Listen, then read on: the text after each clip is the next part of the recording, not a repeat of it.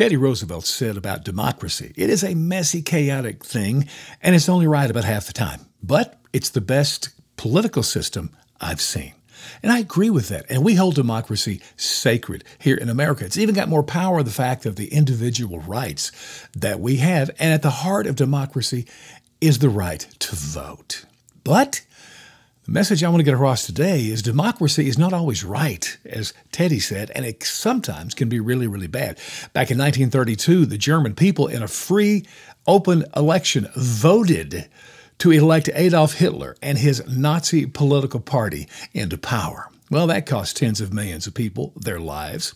And here in America, we talk about all the threats to democracy. January 6th riot was a threat to democracy. Of course, Trump is a threat to democracy and his followers, really any conservative view. But regardless, the real great threat to democracy is democracy itself. I want to use the story of the killing of Jesus, which was an act of democracy. But maybe we can learn something from this that will, it will make our approach to the voting booth a little bit different. Now, Jesus, he only walked around Israel as a minister and a teacher for about 3 years. During that time, he amassed a huge following. Understandably so, his ability to teach in incredible ways, he healed people of their diseases, performed all kinds of miracles. And I have to tell you, if I had seen him speak to the storm, the winds, and tell them to shut up and calm down, and they did, I think I would have said, you know what, I'm going to follow this guy. Now, he grew such a following, he became a political threat to the leaders at that time. Now, the local leaders, who were Jews, they were led by what was called the Sanhedrin, which was Pharisees and Sadducees. They actually called a meeting strictly to discuss the Jesus problem.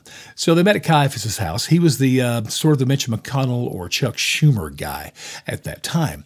And the conclusion was Jesus had to die. He was a threat to their political power and the relationship they had with the Roman Empire, which was the ultimate ruler of all. Now, they did not have the legal authority to kill Jesus, so they set up a plan. They paid one of Jesus' followers to betray him, and they arrested Jesus and then took him to Pilate. Now, Pilate interviewed Jesus and said, you know what, I can't find this guy committed a single crime. I find no fault with him. And so he went to the people and he said, I am going to give you something you've never had before, and that is the right to vote. You're going to feel what democracy feels like. I'm going to free one of two guys. We've got this guy over here. His name's Barabbas, hardened criminal, murderer, insurrectionist, a thief. And then I got this guy, Jesus, who I can't find anything wrong with. But you can vote. You can decide who I free. They voted overwhelming victory for freeing Barabbas. And not only was the vote enough, they began to chant as mobs do, crucify him, crucify him. And you know the rest, Jesus went to his death. But Pilate said something strategic, though, to the people. He said, you know what? His blood is on your hands.